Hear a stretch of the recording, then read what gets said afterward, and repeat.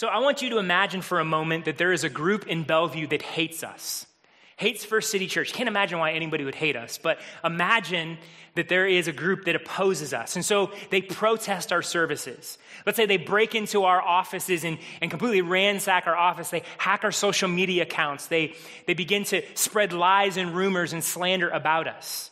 And maybe even they start kind of slashing our tires, or God forbid they would start physically attacking us. But for whatever reason, they are opposing us with all that they are. And because they're really good at covering their tracks, they never get caught. No one's ever arrested. No one's brought to justice for that. Now imagine they all become Christians. They all turn from their sin, they repent of their sin, and they follow Christ. And so now they're showing up on Sunday mornings, showing up at your gospel community. What would you do with that? What would you do if those who once opposed you, once slandered, once attacked you, now are your brothers and your sisters in Christ? Imagine looking across the room on a Sunday morning and seeing someone who, hey, that person attacked me last week. Or sitting across the table in gospel community and say, I know this person has lied and slandered about me. What would you do with that? What would you do with the reality that those who were once enemies are now family? Now, I'm not saying that such a situation wouldn't call for some conversation and some wrestling through the nature of repentance and forgiveness and restitution for wrong. But at the core, would you be happy that they are now your brother and sister in Christ? Would you rejoice that God has poured out his blessing, poured out his mercy on them and saved them? I want us to wrestle with this question honestly. I don't want us to just give the sort of Christianese answer, yeah, of course I'd be happy. Because there's a reason the book of Jonah is in the Bible. There's a reason chapter 4 is in the Bible. There's a reason why Jesus told the parable of the prodigal son, because sometimes we have a hard time with God's mercy. Sometimes we struggle with the people God shows mercy to. Sometimes we don't want God to show mercy. We'd rather he show judgment. Sometimes we can even find God's mercy unfair and unjust. And if we're not careful, that attitude can calcify in our hearts and cause us to be hardened and calloused and indifferent to those who need Jesus. And so, as we move into the final chapter of Jonah, there's 3 questions that I want us to reflect on from this chapter. The first is, whom do we, notice my proper English, why do we, and 3, do we? So 3 questions that I want to confront us with, want us to reflect upon from this chapter as we consider the nature of God's mercy. So this first question of whom do we? So within the structure of the narrative of the book of Jonah, Jonah chapter 4 is kind of this parallel event that takes place alongside Jonah 3. So if you were here last week, you remember Jonah chapter 3 is where Jonah goes to Nineveh, proclaims this message, and Nineveh repents. So the entire city repents and turns from their evil and turns towards God. And chapter 4 is sort of this moment of, hey, what's Jonah up to while all of this is going on? And so we kind of have this meanwhile back at the ranch moment of what Jonah is up to. And we see that Jonah is upset at what is taking place in Nineveh. Verse 1 says, but it displeased Jonah exceedingly, and he was angry. So Jonah is angry, and what is it that displeases him exceedingly? Well, it's God relenting of his judgments and not bringing the hammer down on Nineveh. Jonah is upset that God has shown mercy to Nineveh. And consider for a moment how crazy this is, because imagine you have been given a really difficult mission. Like, go into this situation, and it's really difficult, it's really dangerous, and then you're successful, and you're angry about it. So imagine being sent to like the Middle East or to ISIS or to a terrorist organization. Let's say a group from First City goes there, and we're praying for them. We're worried about their safety. We're hoping that God does something miraculous and powerful. And they come back and they rejoice. Hey, God saved the entire ISIS organization, and we're all mad about it. Crazy, huh? But yeah, here is Jonah, upset about success. And then Jonah has this moment of great honesty about his anger in verses 2 and 3. And he prayed to the Lord and said, "Oh Lord, is not this what I said when I was yet in my country? That is why I made haste to flee to Tarshish, for I knew that you are a gracious God and merciful, slow to anger and abounding in steadfast love, and relenting from disaster. Therefore now, O Lord, please take my life from me, for it is better for me to die than to live." Here Jonah admits why he's mad. Here Jonah admits why he ran in the first place. It wasn't because the mission was so hard. It wasn't because he was afraid for his life. Jonah ran. Jonah is angry because he knew God would save Nineveh. Again, just for a moment, man, I wish I had Jonah's faith. Like, a lot of times I'm cynical about sharing the gospel, especially with people who seem very far from God. Like, there's no way they're going to listen. Jonah is so confident God can save, he runs in anticipation that God is going to save Nineveh. So Jonah at least has that going for him. But hear what he is saying. He is essentially saying, God, I don't want you to be good. God, I don't want you to be the God that you are. Like, I know you are a God of mercy. I know you are a God who saves, and I don't want you to be that God. I want you to be the God who just brings judgment onto people. I would rather die than live in a world where you are merciful to people like the Ninevites. And it would be very easy for us to critique Jonah's extreme anger. It would be very easy for us to judge his bitterness. But come on, let's not be so self-righteous. We all have our lists. We all have our people that we would rather God not save. We have our people that we would rather God not bless. We all have people that we wish God would judge. Who is it for you? Who's on your list? Who are the people that you would just rather write off and consign to judgment than rather God save?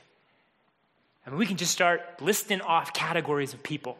Maybe for you, it's liberals. Maybe for others of you, it's Trump supporters. Maybe it's some corrupt politician. Maybe it's someone who pushes unbiblical sexual ethics on people and celebrates that. Maybe it's the abortion doctor in town. Maybe it's an atheist or Muslims or New Age mystics. Maybe it's addicts or abusers. Maybe it's the liars and the manipulators. Maybe it's the prideful, the sexually immoral. Maybe it's the greedy capitalists or the people that you think are lazy freeloaders. Maybe it's terrorists. I don't know. We all have our lists. But let's take it a step further. Make it a little bit more personal. Who are the specific people in your life? The people you interact with, or maybe the people that have hurt you. Not some vague, abstract group out there in the world, but right in front of you in your daily experience. Who are those people? And maybe it's not that you don't harbor animosity. You're not walking around in this constant state of anger and frustration at them. Maybe you're not consciously willing that God would judge them because you're too godly for that. But who are the people that when God blesses them or when God doesn't stop them from doing something, you get angry and you begin to question the character of God? Your feelings don't come out in active dislike. But when those people are blessed by God or they do that thing again that you wish God would stop or judge them for, man, you start feeling it in your lower back. Start moving your way up your spine. Your spine tightens, your fists clench, your neck gets stiff, your heart gets hard. Who are those people? Whom do you wish God would not show mercy to?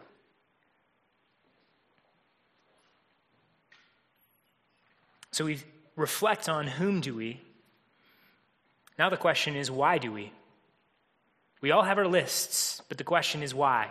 Why do we keep these lists? Why do we have those we would rather God not save and show mercy to? Well, for Jonah, Nineveh represented opposition, extreme opposition. As we've talked about in past weeks, Nineveh is the capital city of Assyria, and Assyria was this very brutal empire. They were sort of the terrorists of the ancient world, and they were political enemies and threats to Israel. And they'd already inflicted damage upon Israel. And so Jonah sees the Ninevites as the worst of the worst. These are terrible people who mean to do my nation and me harm. And so Jonah doesn't want to see them saved. Jonah doesn't want to see God to bless them. He wants them wiped off the map. But really, was it the reality of the evil and brutality of Nineveh and the fact that they're a political threat to Israel that made Jonah not want God to show them mercy? Well, okay, in one sense, maybe. Sure, we can grant that. Understandable. But there's something else going on here. And so God sort of uses this living parable, this sort of live action object lesson to reveal Jonah's heart. Here's what we read in verses 5 through 9. And so Jonah went out of the city and sat to the east of the city and made a booth for himself there. And he sat under it in the shade till he should see what would become of the city.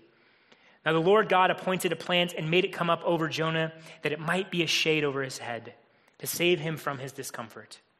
So Jonah was exceedingly glad because of the plants. But when dawn came up the next day, God appointed a worm that attacked the plants so that it withered. When the sun rose, God appointed a scorching east wind, and the sun beat down on the head of Jonah so that he was faint. And he asked that he might die and said, "It is better for me to die than to live." But God said to Jonah, "Do you do well to be angry for the plants?" And he said, "Yes, I do well to be angry enough to die." So Jonah leaves the city. He goes out into the countryside, which is a pretty harsh, brutal environment. And so he sets up this sort of makeshift shelter so he can take some shade. And he's sitting there waiting to see what's going to happen. And then God supernaturally has this plant grow over him to give him shade. And Jonah's happy about this. And so don't miss what's happening here. Here is Jonah off in the countryside throwing a hissy fit, and God shows him mercy. He is angry at the very mercy of God, the very character of God, and yet God is still showing him mercy. But then the next day, God appoints a worm, and the worm eats the plants. And then God turns up the temp, so to speak, by having a scorching wind blow, along with the sun beating down. And so now Jonah is faint. He's in a place of weakness. And this experience completely exposes Jonah's heart. And it holds up a mirror to us. So we will see in Jonah's heart, our heart. And so I want to look at two sort of contours here. Two reasons why I believe that largely we don't want God to show people mercy. The first is we want God on our agenda. When God works in his favor, when God shows him mercy, well, Jonah's excited. Jonah's happy.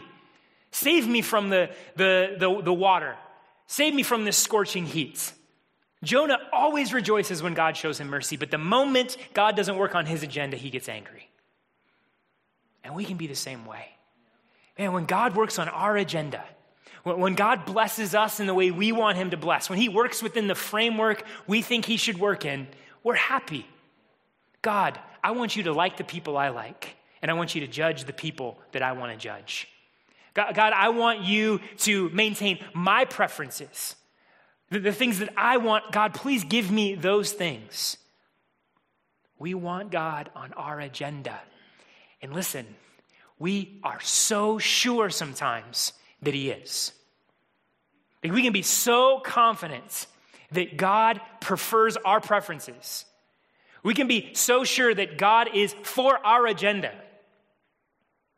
And we can be so sure that we know where to draw the lines around salvation and judgment.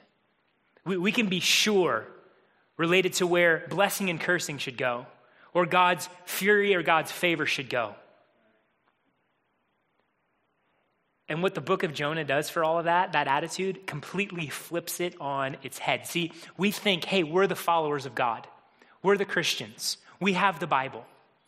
So we know what God's agenda is. We know that God is on our side. We know that he is for us, and so we know he's up for our preferences. Hey, there's some truth in that, but it gets twisted.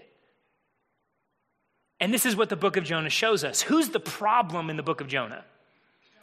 Jonah, the prophet of God, the Christian. The Christian is the problem in the book of Jonah. The Christian is the one who runs from God. The Christian is the one who rebels against God. The Christian is the one who experiences the rebuke of God. It's the pagan non-believer who experiences the grace and mercy of God. It's the pagan non-believer who turns and repents of sin in faith. And so when we put God on our agenda, when we are so sure God is on our agenda, we get angry. We get hardened. We get calloused when he isn't. And when he shows mercy to people we don't think he should show mercy, man, we throw fits. And we withdraw from sharing the gospel and making disciples. The second contour, and I think this is really the biggest reason, so I want to camp out here for a few minutes, is we want preferred status. Here's what I mean. See, when God shows Nineveh mercy, this removes Jonah's status both morally and positionally. Or I should say preferred status, morally and positionally, because before, Nineveh was the enemy. Assyria was the enemy. And so Jonah could say, I have the moral high ground. I'm righteous, they're evil. I belong to God. God is for me, he's against them. But the moment God shows Nineveh mercy, all that goes out the window. Jonah no longer has the moral high ground. Jonah no longer stands in this preferred status. Now Nineveh has God's favor. Now Nineveh belongs to God. Now they are the ones walking out righteousness and repentance and faith. And so Jonah loses his preferred status.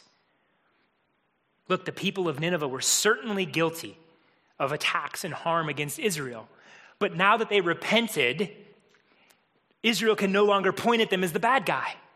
Jonah can no longer point at them and say, I'm better than you.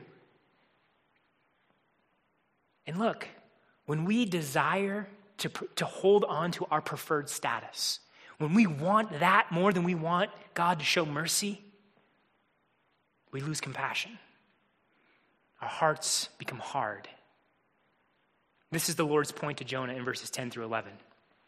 And the Lord said, you pity the plant for which you did not labor, nor did you make it grow, which came into being in a night and perished in a night.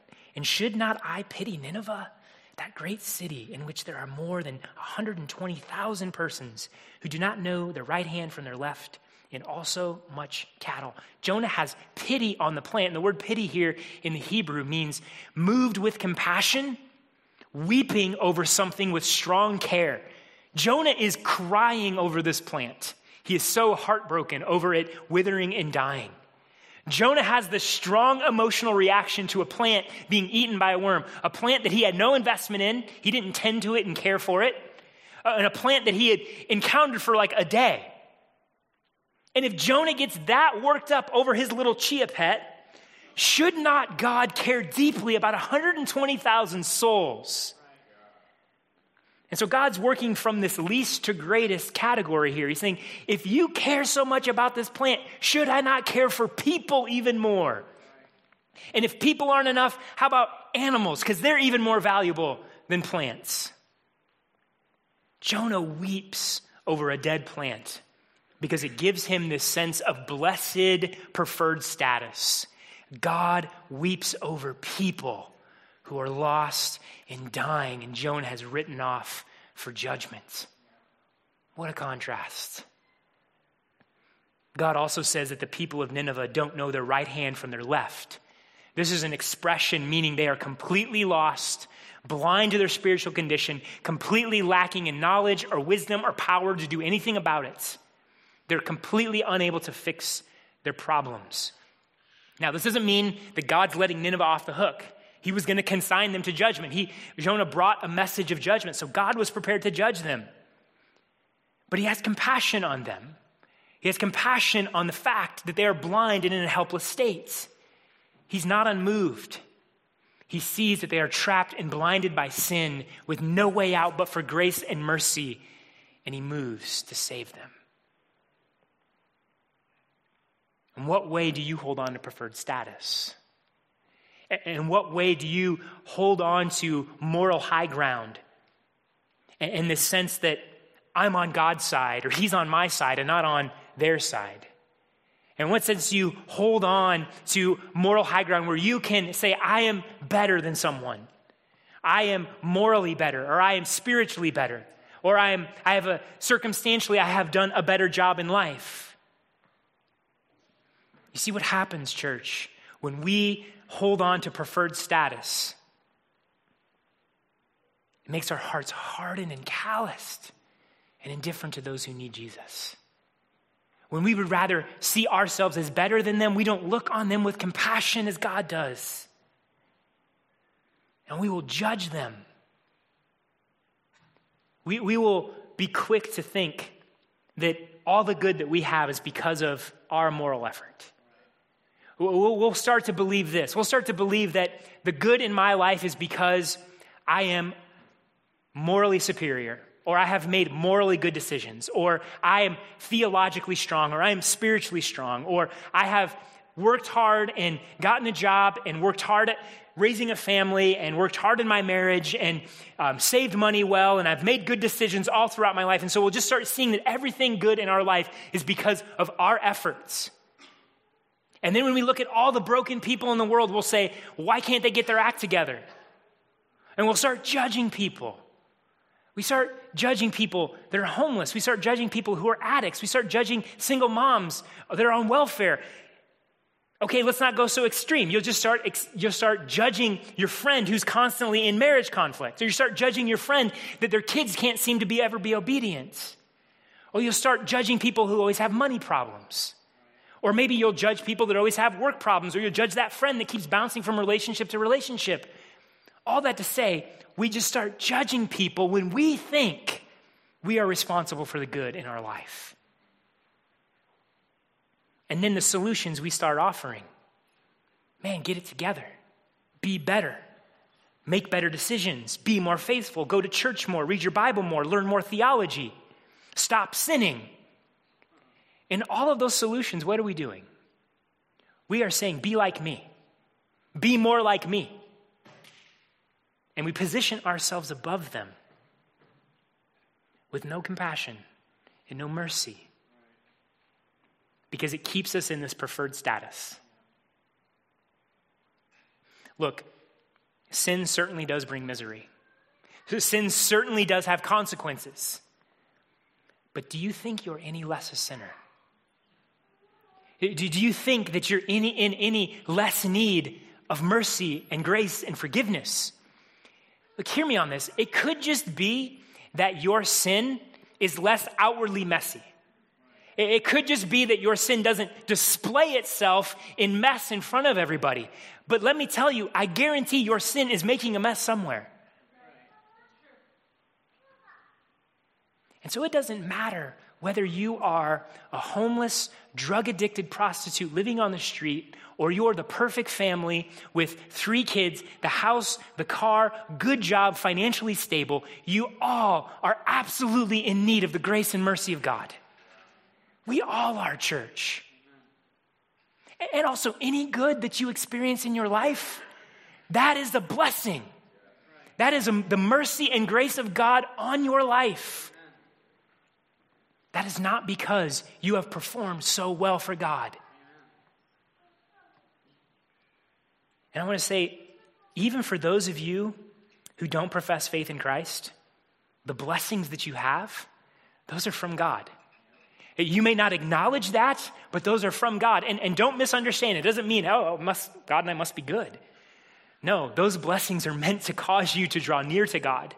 It's the kindness of God that leads us to repentance. And so no matter where we slice it, church, these things are of the mercy and grace of God, not our preferred status. It's not because you are morally superior. It's not because you know more theology or know more of the Bible. It's the mercy and grace of God. And when we forget that we are absolutely and always in the need of mercy, when we think the good that we have is because we have earned it, when God shows mercy to those who have done nothing to earn it or deserve it, and then we get mad and we find it unfair or unjust, we grow bitter. And we begin to withhold the message of the gospel, which is the free grace and mercy of God. We withhold that from people. If I can press a little bit further here, here's another way preferred status plays out.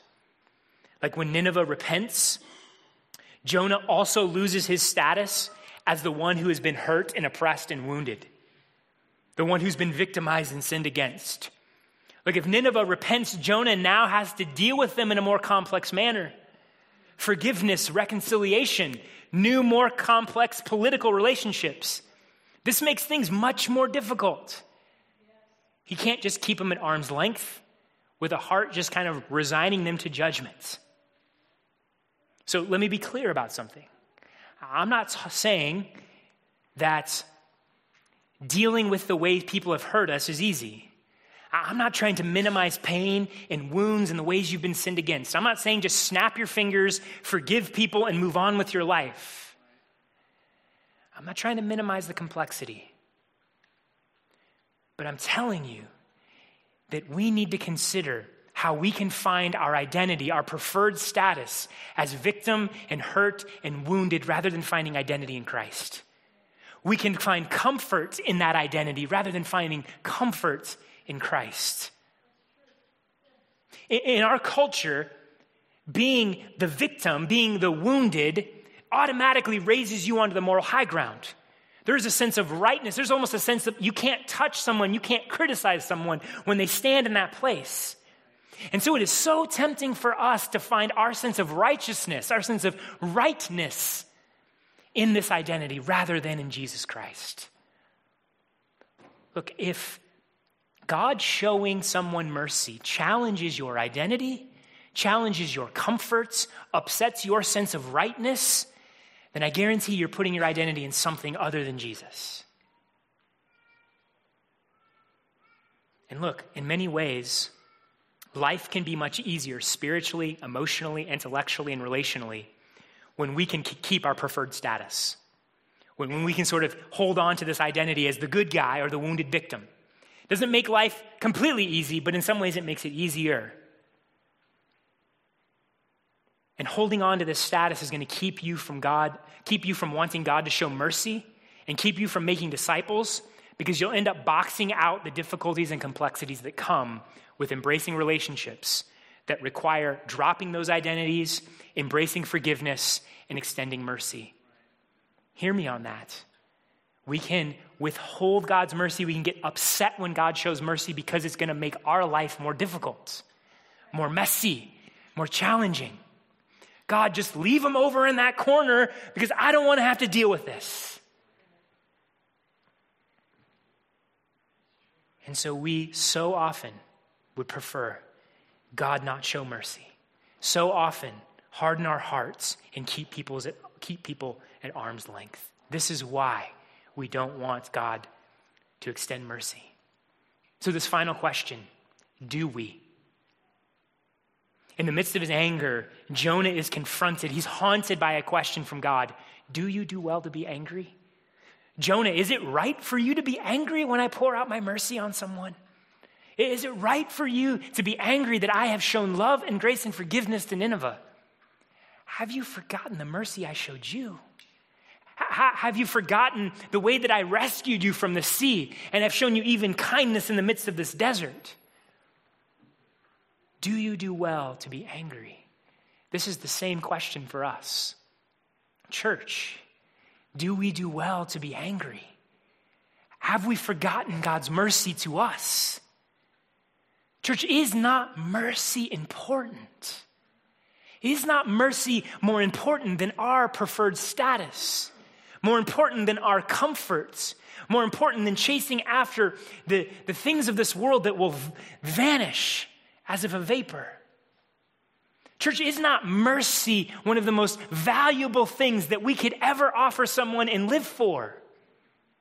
Because praise God, mercy is important to the Lord. Praise God that he cares deeply about mercy. This is what Psalm 103 tells us. And this is really where Jonah is throwing this back at God, but listen to this put in its proper context. The Lord is merciful and gracious, slow to anger and abounding in steadfast love. He will not always chide, nor will he keep his anger forever. He does not deal with us according to our sins, nor repay us according to our iniquities. For as high as the heavens are above the earth, so great is his steadfast love toward those who fear him. As far as the east is from the west, so far does he remove our transgressions from us. As a father shows compassion to his children, so the Lord shows compassion to those who fear him. For he knows our frame. He remembers that we are dust. God is merciful and abounding in steadfast love. He does not treat us as our sins deserve. He doesn't look at our pride and our sin and our rebellion and all the misery and the mess that we make and go, well, you deserve it. Live in it. No, he reaches into the very pit of our lives and saves us. He rescues us. He does not treat us as our sins deserve. He sees us bound in our sin. He sees us wallowing in our misery, and he has compassion, and he shows us mercy. And his mercy is most beautifully and powerfully expressed through Jesus Christ. The good news of the gospel is this: though we are rebellious sinners who do not deserve his mercy, he has poured out his mercy on us. God is merciful. Here's what Ephesians 2, 1-5 tells us. And you were dead in the trespasses and sins in which you once walked, following the course of this world, following the prince of the power of the air, the spirit that is now at work in the sons of disobedience, among whom we all once lived in the passions of our flesh, carrying out the desires of the body and the mind, and were by nature children of wrath, like the rest of mankind. The two most beautiful words in Scripture: but God, being rich in mercy, because of the great love which he loved us even when we were dead in our trespasses, made us alive together with Christ. Look, yes, God righteously judges sin, as we saw last week. Yes, our sin deserves his wrath and his judgment, but he doesn't leave us there. We may want to leave people there. We may want to consign people there, but God does not leave us there. He has shown us great mercy. He is rich in mercy. And so listen, he has been merciful to you, liberals.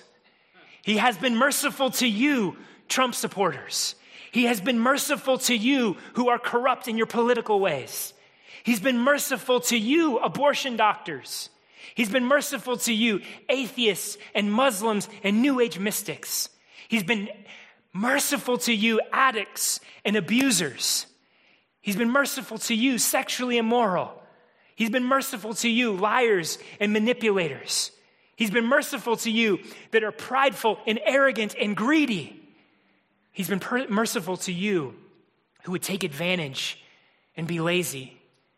No matter your sin, no matter the ways that you have rebelled, God has been merciful to you through Jesus Christ. The good news of the gospel is he has made a way for your sins to be forgiven, for you to be transformed, for you to be loved, for you to be brought into the family of God. God was unmerciful to Christ so he could be merciful to you. Jesus has taken the full punishment of our sin. This is the good news of the gospel. And guess what? God loves to show mercy. As Micah 7:18 tells us, who is a God like you who pardons sin and forgives the transgression of the remnant of his inheritance? You do not stay angry forever, but delight to show mercy. Mercy isn't a drudge to God. Mercy isn't something God is reluctant to show and like, well, if I have to, I might as well. No, God rejoices in being merciful to you. He is abundant in his mercy. It's glorious and it is powerful and it is life-transforming. Look, God spared no expense to save you. God spared no expense to show mercy. He sent his very son to die in your place. And Jesus willingly went to the cross. He didn't stand on his preferred status as the Son of God. No, he became a servant and humbled himself to be brutally killed so that God could show mercy to you.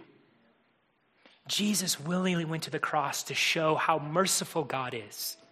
Jesus willingly went to the cross to love his people and show that his love is full of grace and mercy. This is who our God is, church. This is the God who saved Nineveh. This is the God who saved you. This is God's agenda: mercy, salvation, renewal. And so Jonah ends on this question. If you notice, the book of Jonah doesn't resolve.